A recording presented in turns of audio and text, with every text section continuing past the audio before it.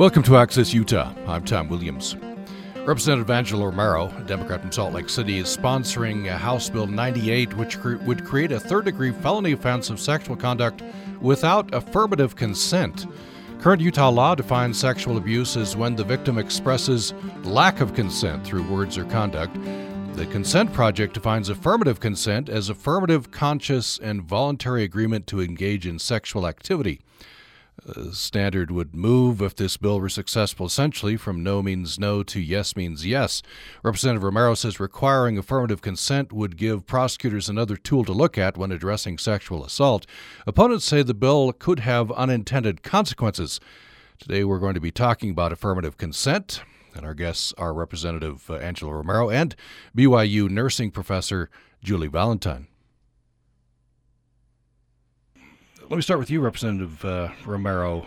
House Bill 98, what would this do? So what this bill would do is it would create a third-degree felony, and it would provide a new definition for affirmative consent in our code. What does the current law say? What is the current definition? I don't have that right in front of me. The current definition. I don't know if Dr. Valentine could answer that. Sure. The current definition, one of the challenges is that it states that a victim has to verbally state or infer, meaning actions, to demonstrate no.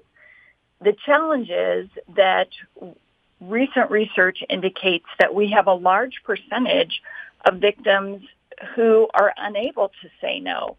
They may be intoxicated, they may be a suspected drug facilitated, or they may be experiencing something called tonic immobility, also called rape freeze syndrome, where the fear from the assault actually renders someone unable to move very well or to speak. And I've been doing research on this in Utah since 2010, and we have a database of about 10,000 patients, and we've found that almost half, 48%, report some degree of loss or of consciousness or awareness during the assault.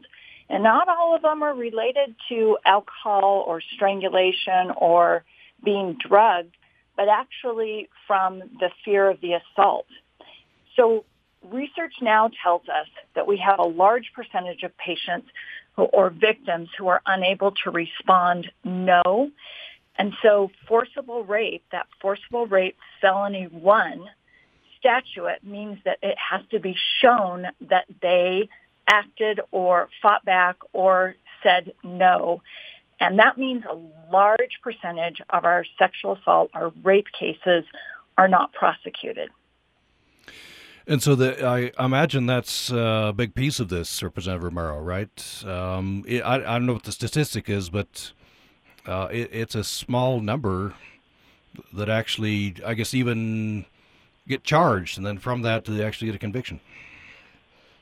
Yeah, that is correct. And Dr. Valentine approached me a few years back about running this piece of legislation, and she has extensive knowledge, and she's done extensive research on the numbers here in Utah.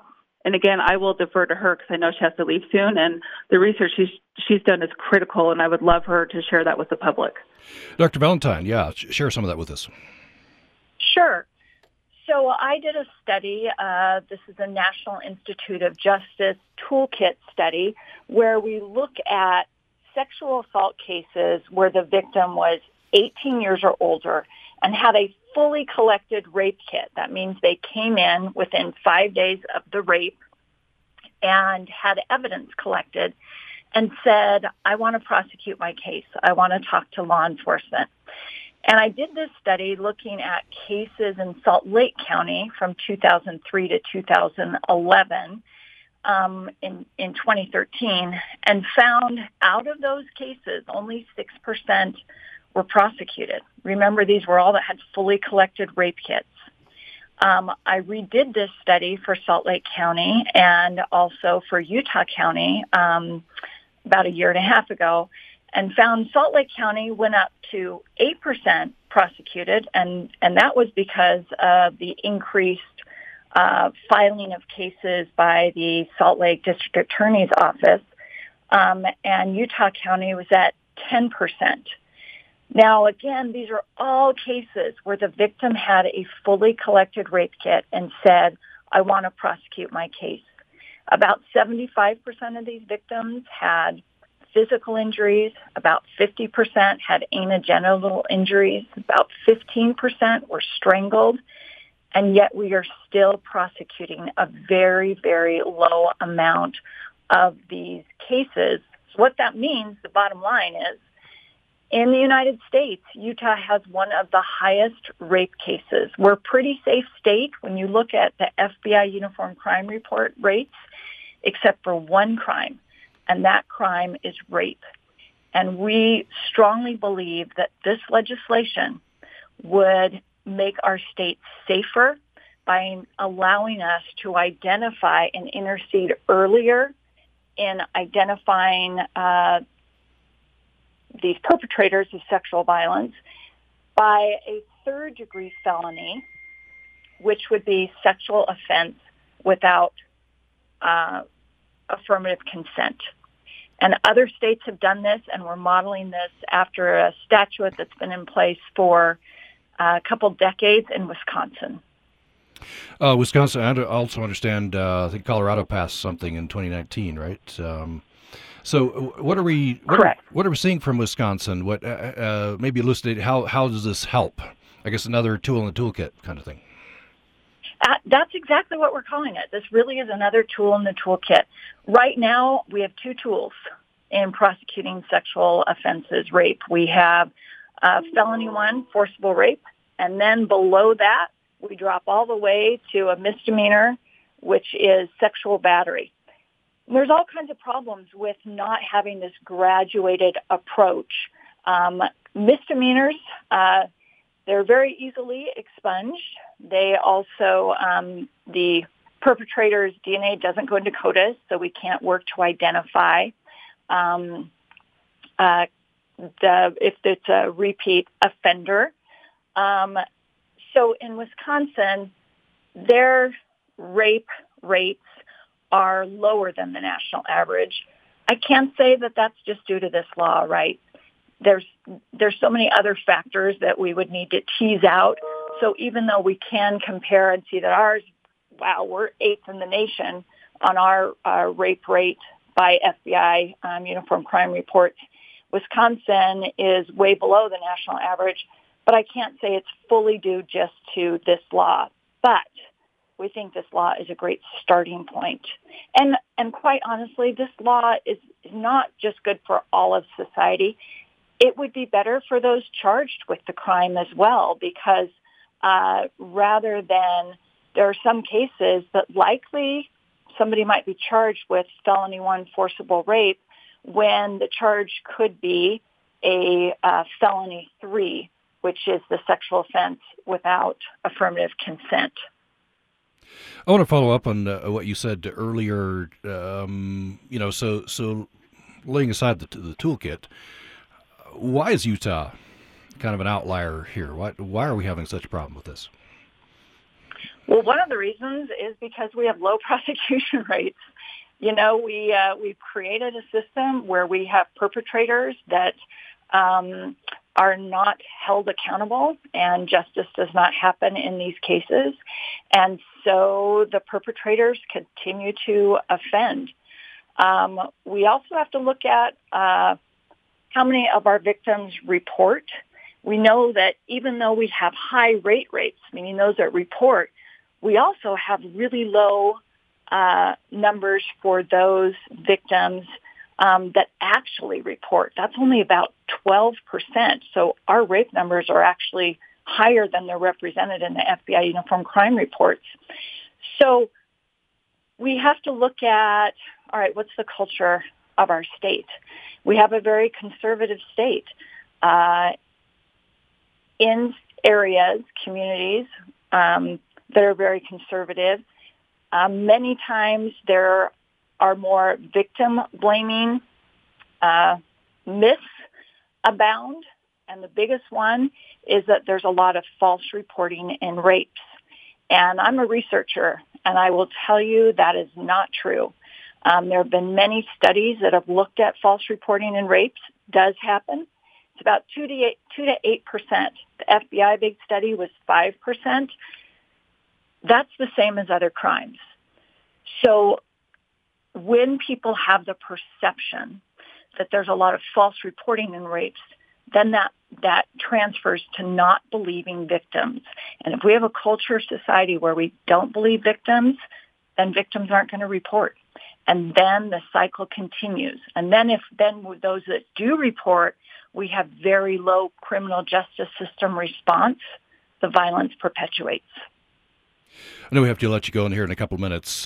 Just a final question. We teach our kids about stranger danger, and sexual assault and rapes do happen from strangers. But a big piece of this is people we know very well, partners, our spouses, etc. I wonder how this affirmative consent would affect that. Do you think it would help there?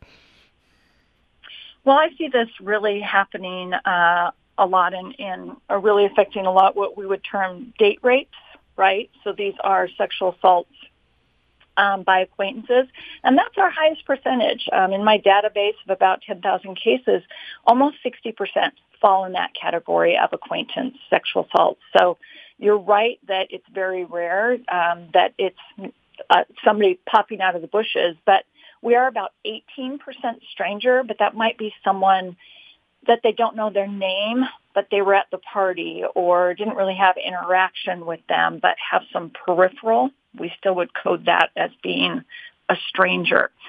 So this law would really be a game changer, especially for the bulk of our cases, those acquaintance or date rape cases. Well, I know we need to let you go here. Julie Valentine, a nursing professor at Brigham Young University. Thanks so much. Thank you very much. Appreciate it. You're listening to Access Utah. I'm Tom Williams. We're talking about affirmative consent. Representative Angela Romero is sponsoring House Bill 98, which would create a third-degree felony offense of sexual conduct without affirmative consent. And we spoke mostly in that segment with Julie Valentine, who's Associate Dean of and a professor in the College of Nursing at Brigham Young University. Also, of course, spoke with Representative Angela Romero. And Julie Valentine had to go. We'll come back after a break and continue the conversation with Representative Romero following this. Support for Utah Public Radio comes from listeners like you and Silicon Slopes Magazine, focused on Utah tech, business, and startups, supporting causes that affect us all. Information about upcoming events and advertising in the magazine at siliconslopes.com, Facebook, Instagram, and LinkedIn.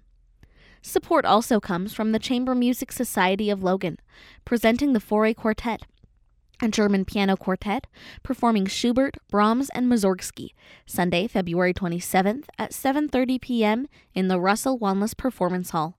Information at cmslogan.org.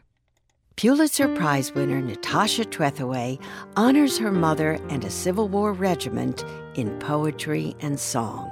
Here, the river changed its course, turning away from the city as one turns, forgetting from the past. The Alliance Theater production of Native Guard by Natasha Trethewey, next time on LA Theater Works. Tune in Friday night at 9 here on Utah Public Radio. It's time for Utah Public Radio's annual Art Mug Contest, and we're asking for your entries now through February 18th. You can use any artistic medium for your design. Just show us what you love about UPR, our programming, or our station's home here in Utah. You'll all get to vote on your favorite design, and the winner will be printed on this year's mug, available during our spring member drive. For more details, go to upr.org, and to submit, just send your designs to me, katie.swain@usu.edu, by February 18th. The Utah legislative session is well underway.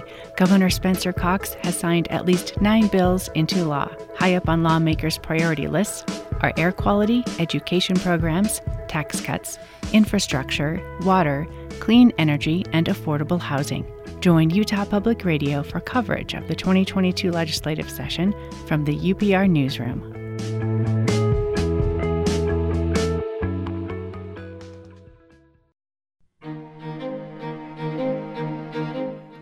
You're listening to Access Utah. I'm Tom Williams, and we're speaking with Representative Angela Romero, who's sponsoring House Bill 98, which would create a third-degree felony offense of sexual conduct without affirmative consent. So we're talking about affirmative consent and related topics. We'll continue the discussion now with Representative Romero. So Representative Romero,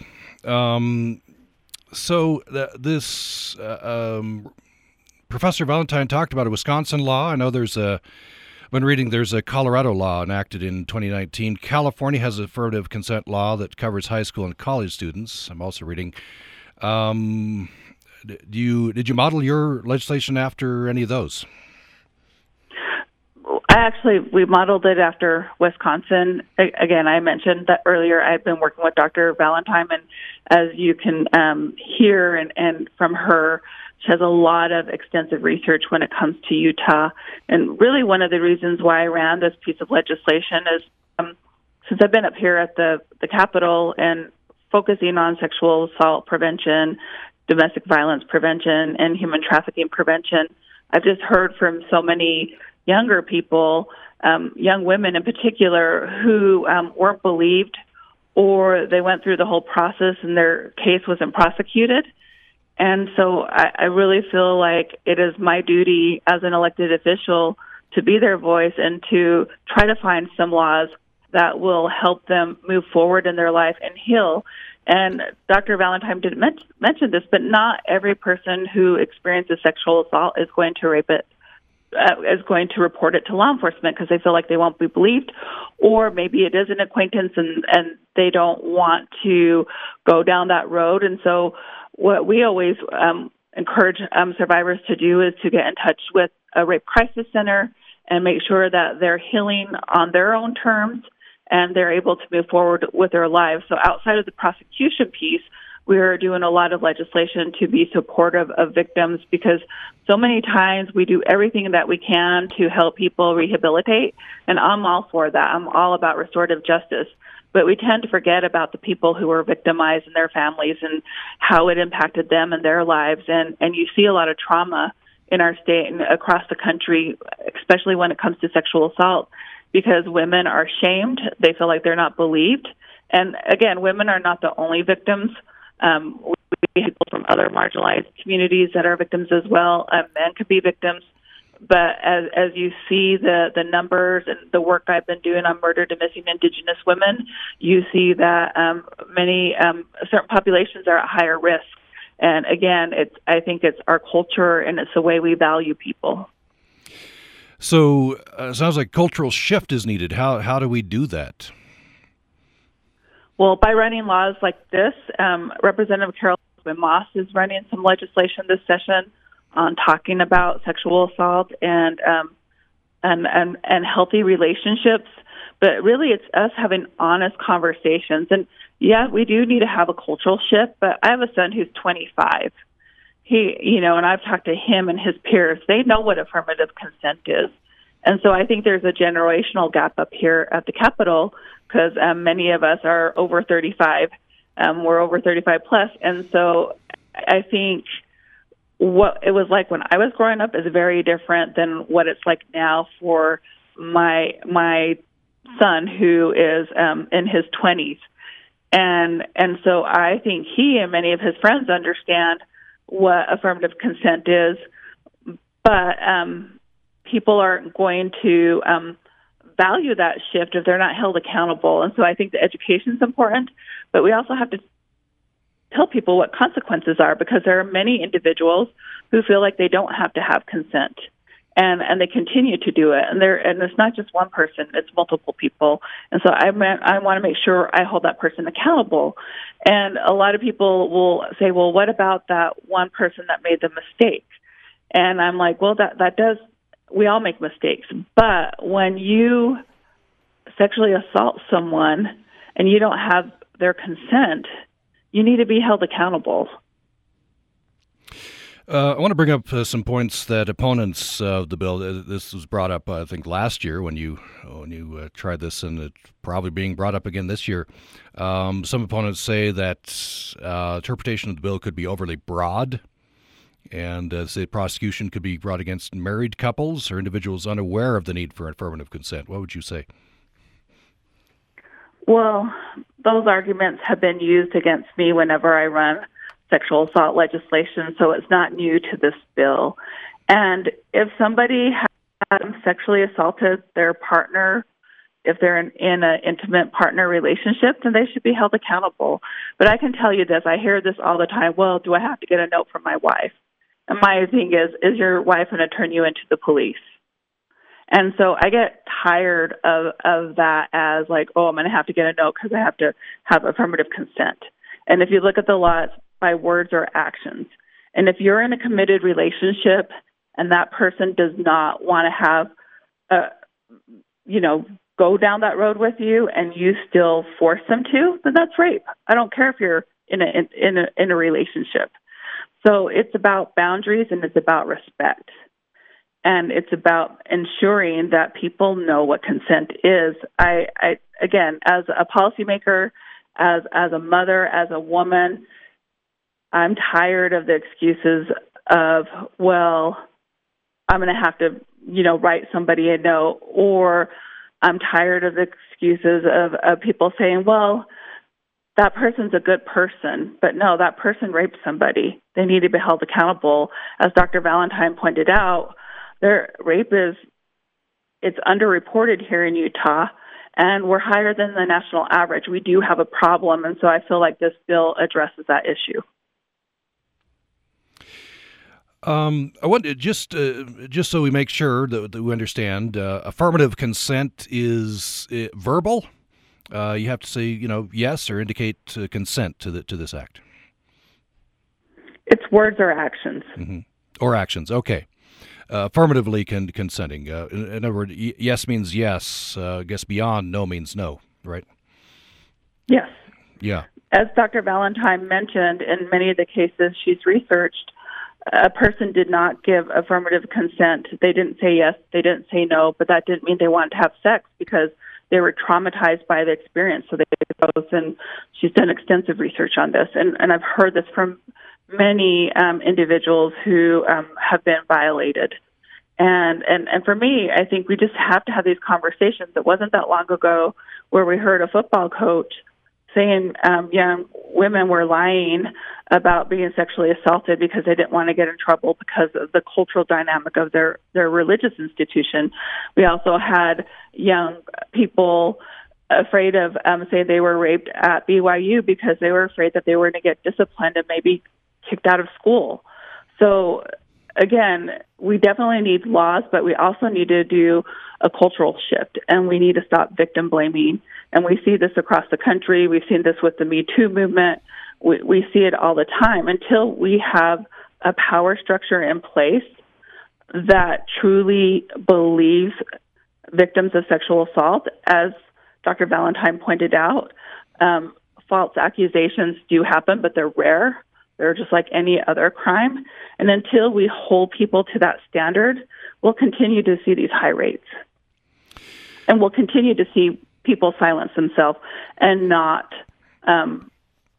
report that they were sexually assaulted. And then we see that trauma carried on in different parts of their life. That's a big piece of this, isn't it? It's a large percentage. Or in other words, the reverse, a small percentage, I think, right, of sexual assault survivors who even report, let alone, seek prosecution. As you said, stopping themselves, silencing themselves. How do we change that? That's an important question, and I don't have every answer. I mean, I was having this conversation with a good friend of mine, and he and I were talking about this, and he mentioned to me, out of all the women he dated, and he's married now, only one of those individuals hadn't had something happen to her that was related to sexual assault. And that's a huge problem. And so why should women in particular, and I'm not saying other people don't get sexually assaulted because they do, but why do they have to carry that with them? Why aren't we telling people don't put something in somebody's drink, and don't stereotype somebody because what they were wearing and use that as a reason as why you sexually assaulted them. And so I think we have to put the burden back on the perpetrator. And with this particular bill, the burden falls on the state. The state has to prove if a sexual assault actually happened. And so that's another misconception of this bill. And another thing that we've worked on in this bill, when it comes to juveniles, there's no sex offender registry or there's no felony because we look at juveniles through a different lens, and that's based off of restorative justice. But again, with this bill, if somebody is convicted of sexual assault previously and they do it again, they do go on the sexual assault registry. And that's critical. Of course, with any prosecution like this in this area, it can be very difficult, right? It's often one person's word against another's.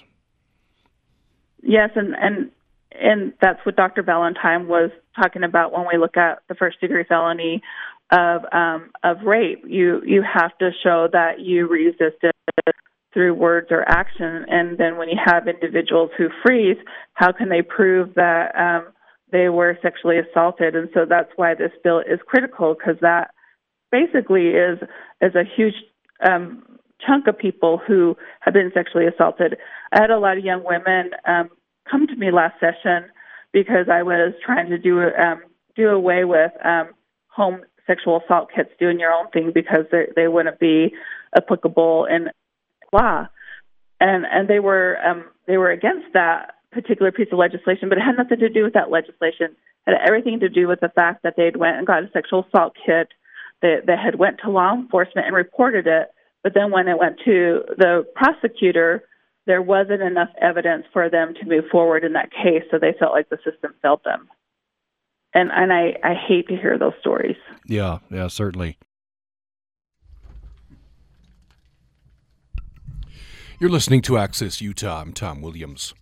We're talking with Representative Angela Romero, and we're talking about her proposed bill. She's sponsoring House Bill 98, which would create a third-degree felony offense of sexual conduct without affirmative consent. We'll talk more about this following a break, and in the next segment following the break, we'll make a transition later in this hour to talking with Representative Romero about her work on Utah's Missing and Murdered Indigenous Women Task Force. More following this break. If you're a regular listener of Undisciplined, you've probably noticed some changes lately. That's because Shoshana Bucksbaum, who took over as our lead host last year, has accepted a new position with Science Friday. Yeah, Science Friday. We're tremendously excited for Shoshana, even if we are really sad to see her go. But every change is an opportunity, and this change has given us a chance to work with some really great guest hosts. And I'm excited to tell you today that thanks to the support of the College of Humanities and Social Sciences at Utah State University, we've hired a new lead host. I think you're going to love Nalini Nadkarni. She's an ecologist, a teacher, and a really talented science communicator. And you'll start hearing her voice on Undisciplined this month.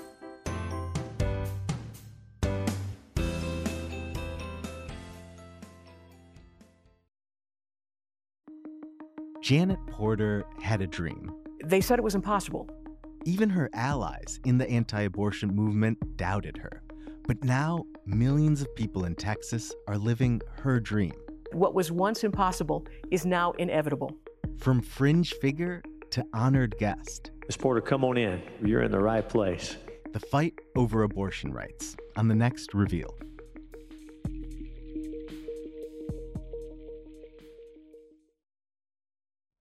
That's Saturday at noon on Utah Public Radio.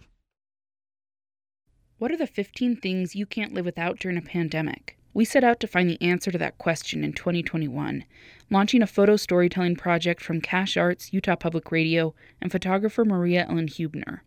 You have an opportunity to see the results of that project right now at the Brigham City Museum of Art and History. The collection of images will be up from February 12th to June 18th, and admission is free, so we hope you'll check it out. For more details about the project, go to upr.org.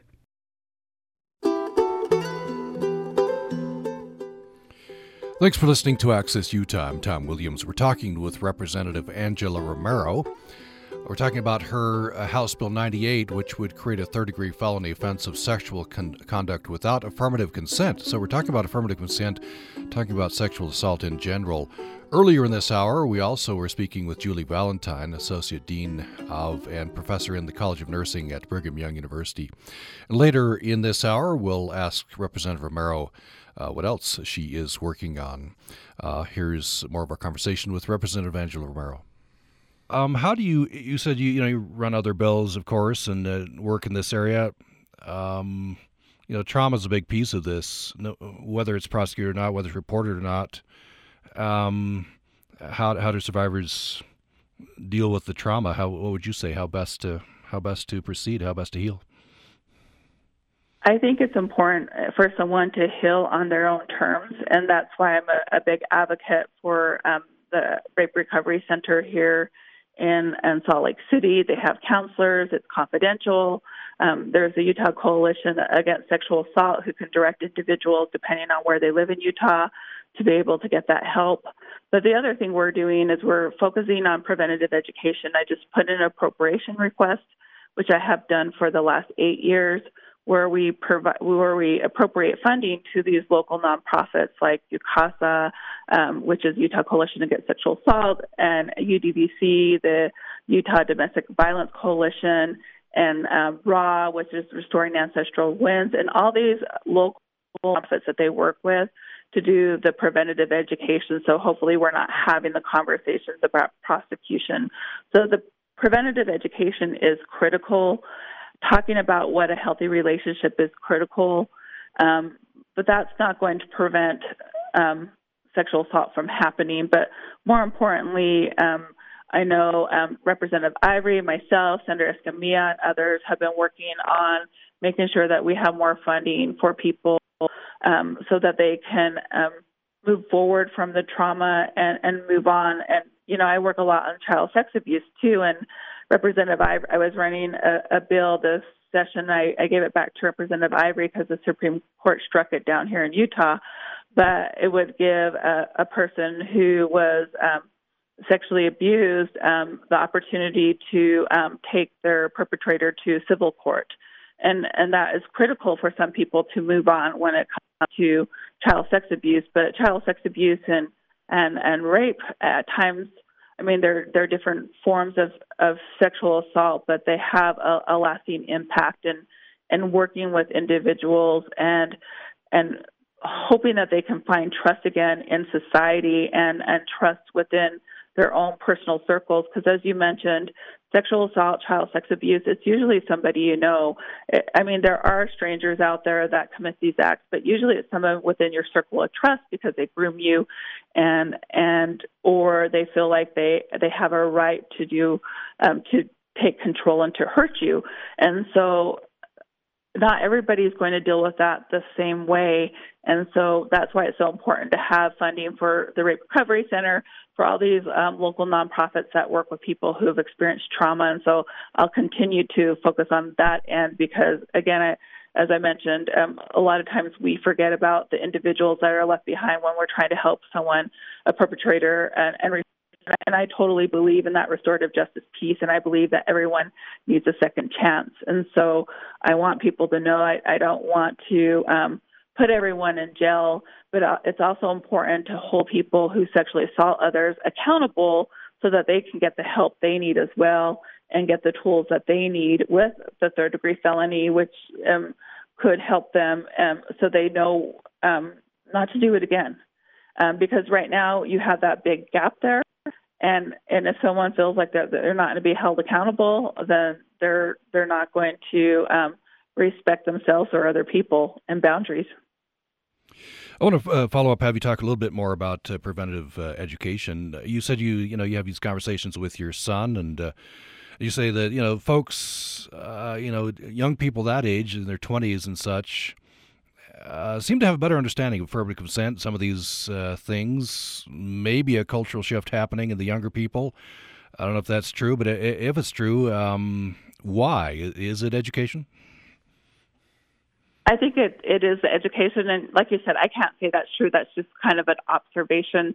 But I know when my son, and not everyone attends the university, but when my son enrolled at the University of Utah, he had to take some classes on what consent was in the orientation piece, and maybe it's because he's my child, and when his friends are around me, we have these honest conversations. But talking with some of the interns up here and other people, I feel like the way that they view relationships is very different than my generation, and so you just see how we view healthy relationships evolve and what is a relationship. You know, it wasn't that long ago where if two people loved each other, they couldn't get married because they were from different races. It wasn't that long ago where two people that loved each other couldn't get married because they both identified as men.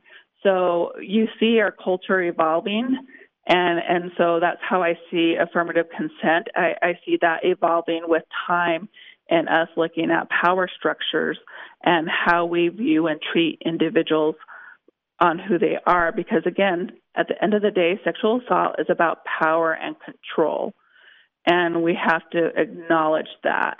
And why does somebody feel like they have to take that power and control over other people? And so I feel like when we discuss affirmative consent with I have with my son and some of his friends and some of the younger people that I work with, and I've just seen their viewpoint about that. I think their viewpoint's very different than the viewpoint of my generation, and I'm a Gen Xer. I'm looking at a photo of you. This is from Deseret News. This is from last year. You're signing the Start by Believing pledge. And I want to talk a little bit. We talked a little bit earlier about this. I want to return to this. Start by believing. And it seems so basic. Why do you think we as a society have trouble believing victims? Because we've been socialized to victim blame. We see things on TV. And I've used this the other time when we were talking about, like I take, for instance, the cartoons, Looney Tunes, and Pepe Le Pew, and how he, eventually broke the other, character down. And so I think as growing up and seeing like, well, she's just playing hard to get, kind of flipping that script and saying maybe this person was never interested in you and you should respect their boundary. And so what this really goes back to is respecting boundaries and respecting people and believing people. And with Start by Believing, we had another proposal by Dr. Valentine and a group of people I work with who work on sexual assault year-round and try to do preventative education. Start by Believing was really for a victim of sexual assault, someone who survived, that horrific crime against them, to let them know that that we believe them. And again, when we talk about believing somebody, that doesn't mean that person is going to always want to report it. That doesn't mean that person is going to, want that prosecution. We want to make sure that we're getting that individual the help they need to heal and move forward in their life. Because again, when I interact with people in the work I do outside of the legislature, and you look at certain situations, when you get down to it, that person has experienced some childhood trauma. And so I just look at there's a lot of wounded people walking around in our society and around in our state and in our country because they weren't believed, whether it was sexual assault or whether it was something else. And so my goal as a representative, as a legislator, is to make sure that we're helping people move forward in their life and so that they can start that next chapter and not be haunted by something horrific that happened to them. I want to move just briefly near the end of the conversation here to a different topic. Anything else you'd like to say about affirmative consent in this particular bill? I mean, it is a huge culture shift, but I also think we need to shift it in the law. And I'm not trying to put everyone in jail. What I'm trying to do is set a standard for how we respect each other as individuals and what is healthy relationships, and that when you're going to have an intimate relationship with someone, that you have that consent.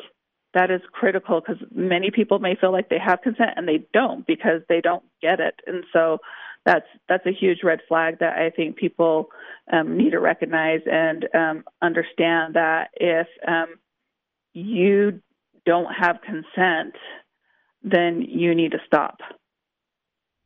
I want to read this headline. This is in KSL.com. Utah ranked in the top 10 states for missing and murdered Indigenous women and girls cases.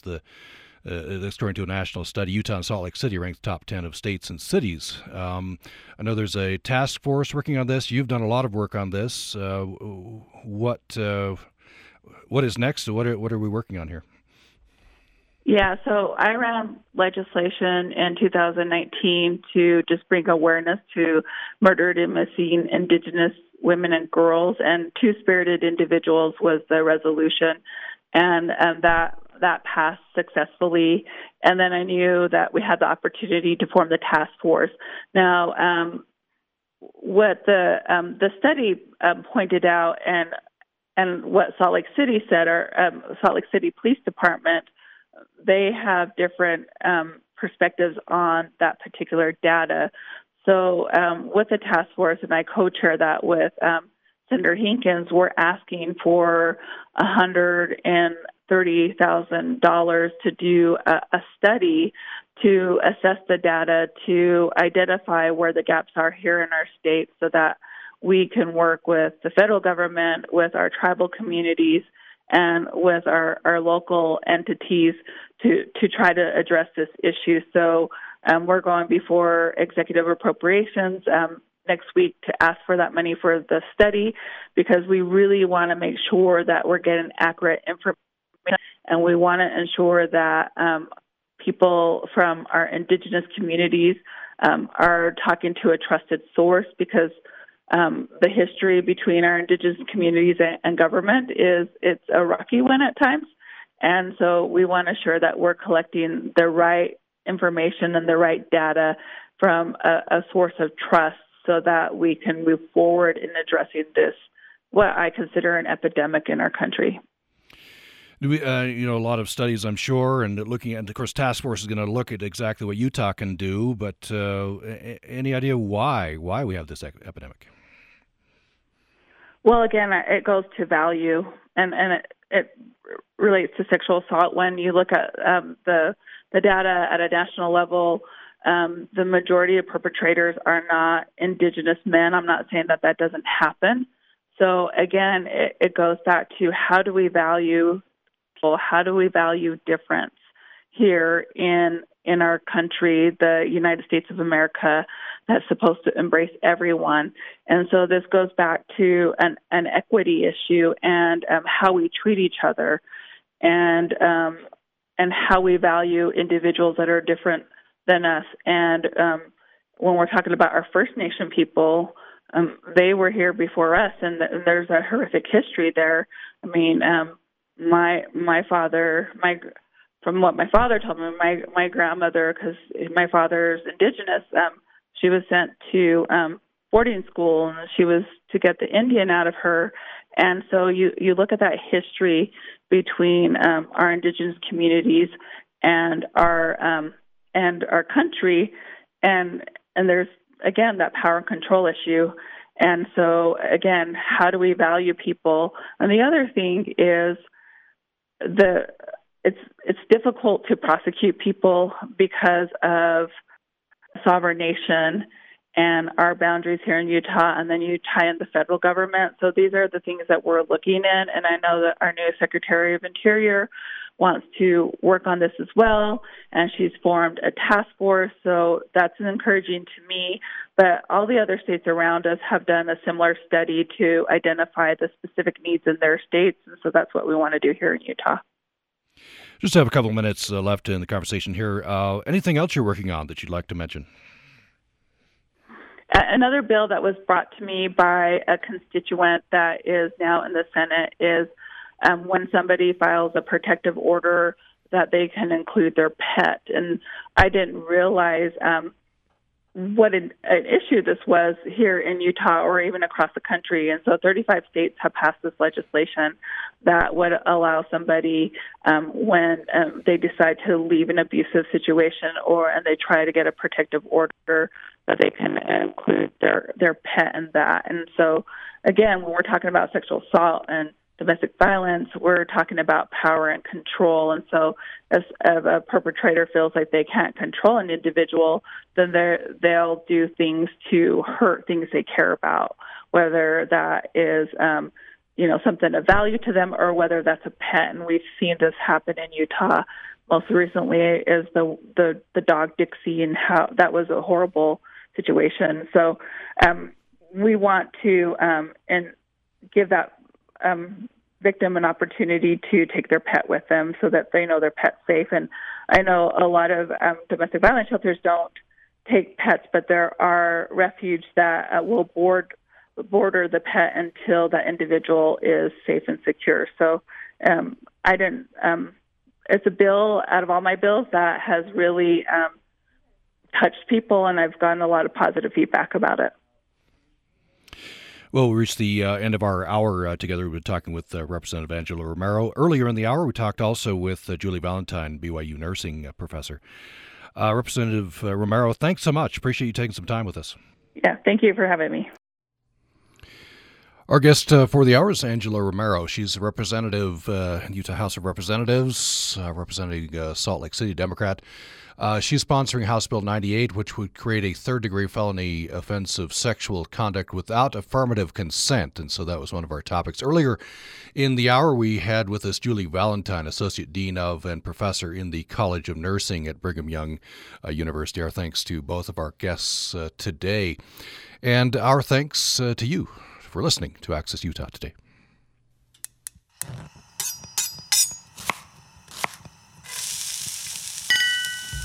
Welcome to Utah Public Radio's Eating the Past and Other Tasty Morsels, a show that explores all things food. Your hosts are Jeannie Sir, Jamie Sanders, and Tammy Proctor, all from the History Department at Utah State University. I'm Jamie Sanders. February is Chocolate Month here at Eating the Past, and today we are looking at chocolate from a more scientific perspective as we welcome Dr. Silvana Martini, who is a professor in the Nutrition, Dietetics, and Food Sciences Department at Utah State University, as well as the faculty director of the Aggie Chocolate Factory. Silvana, as a biochemist, what made you interested in chocolate? Hi, Jamie. Thank you for having me in your show. Yes, I'm a biochemist with a minor in chemistry. I did a PhD in chemistry with an emphasis in food science.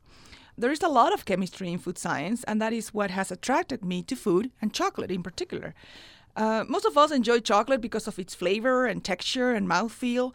And cocoa butter, the fat present in chocolate, is responsible for this flavor release and texture. And I've been always fascinated by fats and oils and how they crystallize and how they provide structure to foods. And that is what really links me to chocolate. So humans domesticated the cacao tree in the early Americas, and indigenous peoples, such as the Maya and Aztecs, mostly drank their chocolate as a beverage, unsweetened and mixed with chiles. How does biochemistry relate to turning cacao beans into the chocolate bars that the Aggie Chocolate Factory produces? That's a great question. So chocolate is made with cocoa beans, and cocoa beans are the seeds of a fruit, the cocoa pod, that grows on a tree, the cocoa tree.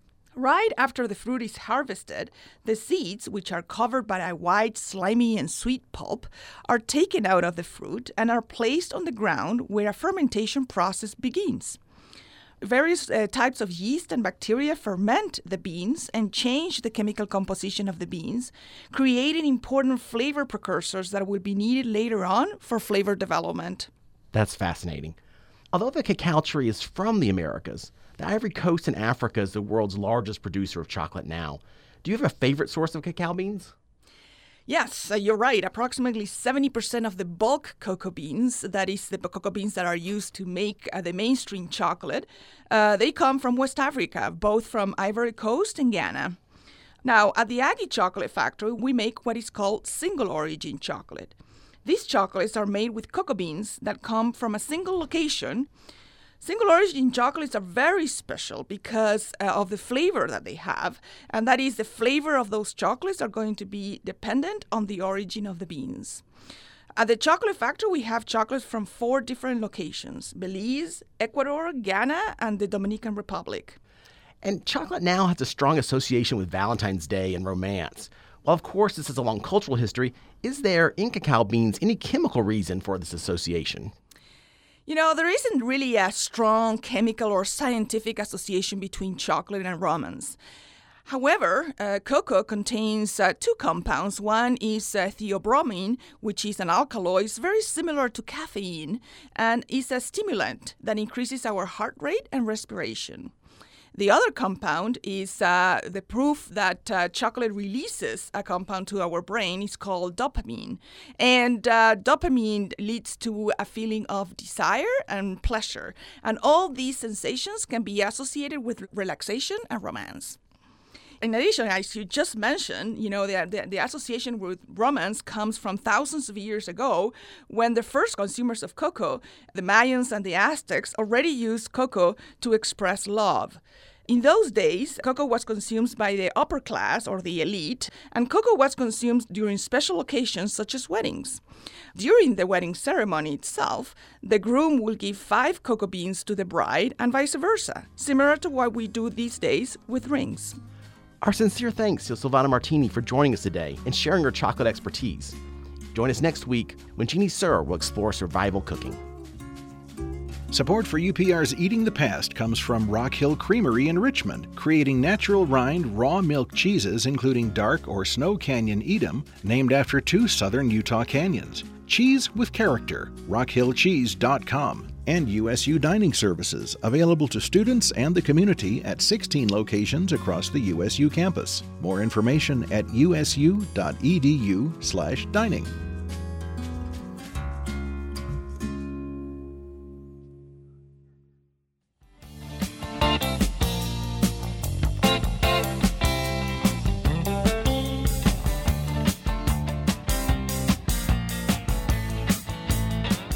Support for UPR's 2022 Utah legislative coverage is made possible by our members and the USU Institute for Disability Research, Policy, and Practice, Utah's University Center for Excellence in Developmental Disabilities. More information at idrpp.usu.edu. Radiolab is coming up next. Stay with us.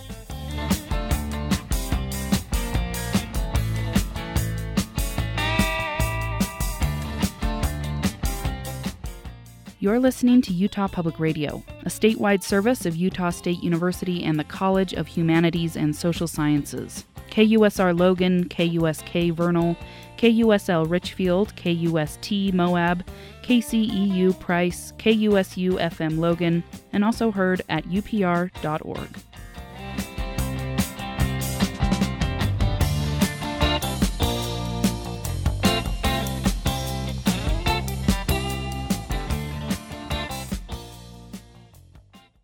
On the next Putumayo World Music Hour, how the samba and bossa nova have grown up and married into a world of electronica, chill, and funk. Se não tivesse o amor,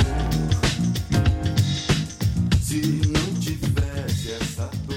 I'm Dan Storper. And I'm Rosalie Howarth. Pack your bags and join us for Brazilian Groove, the next Putumayo World Music Hour. Thursday night at 10 on Utah Public Radio.